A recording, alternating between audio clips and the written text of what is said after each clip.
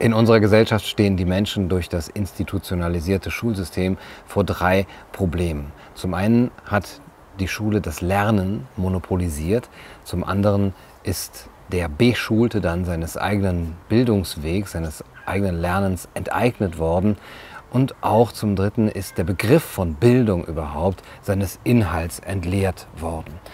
Und dieses Schulsystem hat eben ein Monopol über das Lernen behauptet und daraus erfolgt eben letztendlich ein Mindset, eine Mentalität, die lautet, Kinder gehören in die Schule, Kinder lernen in der Schule und nur in der Schule können die Kinder lernen und kann man die Kinder etwas lehren. Das heißt, die Beschulung unserer Gesellschaft folgt und erfolgt nach einem heimlichen Lehrplan. Und dieser heimliche Lehrplan sagt, dass Kinder im Grunde genommen noch keine kompletten Menschen sind. Kinder müssen noch reifen. Sie sind nicht von Beginn an passend in dieser Gesellschaft. Sie müssen erst noch passend gemacht werden.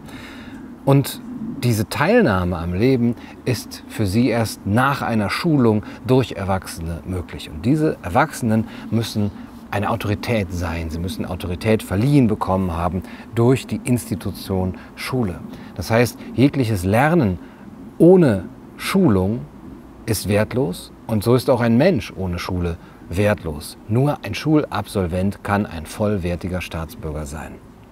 Der Lehrer übernimmt dabei dann nicht nur die Rolle des Lehrenden, sondern auch die des Moralisten, der über Bildung und Unbildung der Beschulenden bestimmt, sondern er nimmt dann auch gleichzeitig noch die Rolle des Therapeuten ein, der sich ermächtigt fühlt, in das Innenleben seiner Schüler vorzudringen und diesen dort eine Idee, einen Begriff von Moral, von Integrität, von Mitgefühl und Solidarität zu geben.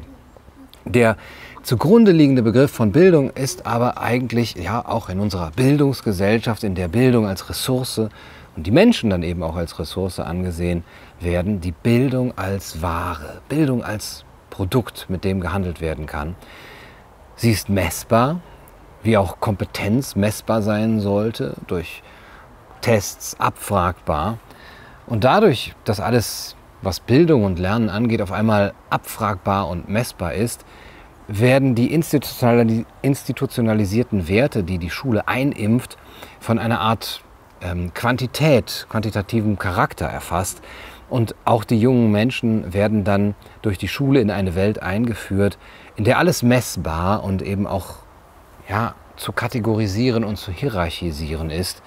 Alle Werte, die wir haben, ebenso wie der Mensch. Indem die Bevormundung durch den Lehrer und seine Lehrpläne den Schüler seines Gefühls beraubt und meint, wissen zu können, was das Beste für ihn sei, für seine ganze persönliche Weiterbildung, wird er in letzter Instanz seines eigenen Bildungsweges und der Befreiung des Menschen beraubt. Die Frage wäre natürlich, wie wäre es denn, gebildet zu sein, wahrhaft frei gebildet zu sein? Das meiste Lernen ist kein Ergebnis von Unterweisung, schrieb Ivan Illich schon in den 70er Jahren. Vielmehr ist Lernen diejenige Tätigkeit, die frei erfolgt, durch eine freie Tätigkeit, eine selbstbestimmte Tätigkeit des Menschen, die am wenigsten der Manipulation durch andere bedarf. Und das kann außerhalb der Schule auch geschehen. Wie man lebt, lernt jeder außerhalb der Schule. Sprechen, denken, lieben, fühlen, spielen, arbeiten und auch kritisches Hinterfragen lernt ein Mensch ohne jedes Zutun, einfach dadurch, dass er dabei ist. Und dieser Begriff des Lernens für einen Menschen, einen jungen Menschen, der schon mit der Geburt an ein vollwertiges Mitglied der Gesellschaft ist, der wäre es, der zu fördern ist. Wenn Bildung keine Ware mehr ist, wenn Wissen keine Verpflichtung mehr ist, schreibt Ivan Illich, können wir als Menschen endlich die Kraft des Lernens annehmen.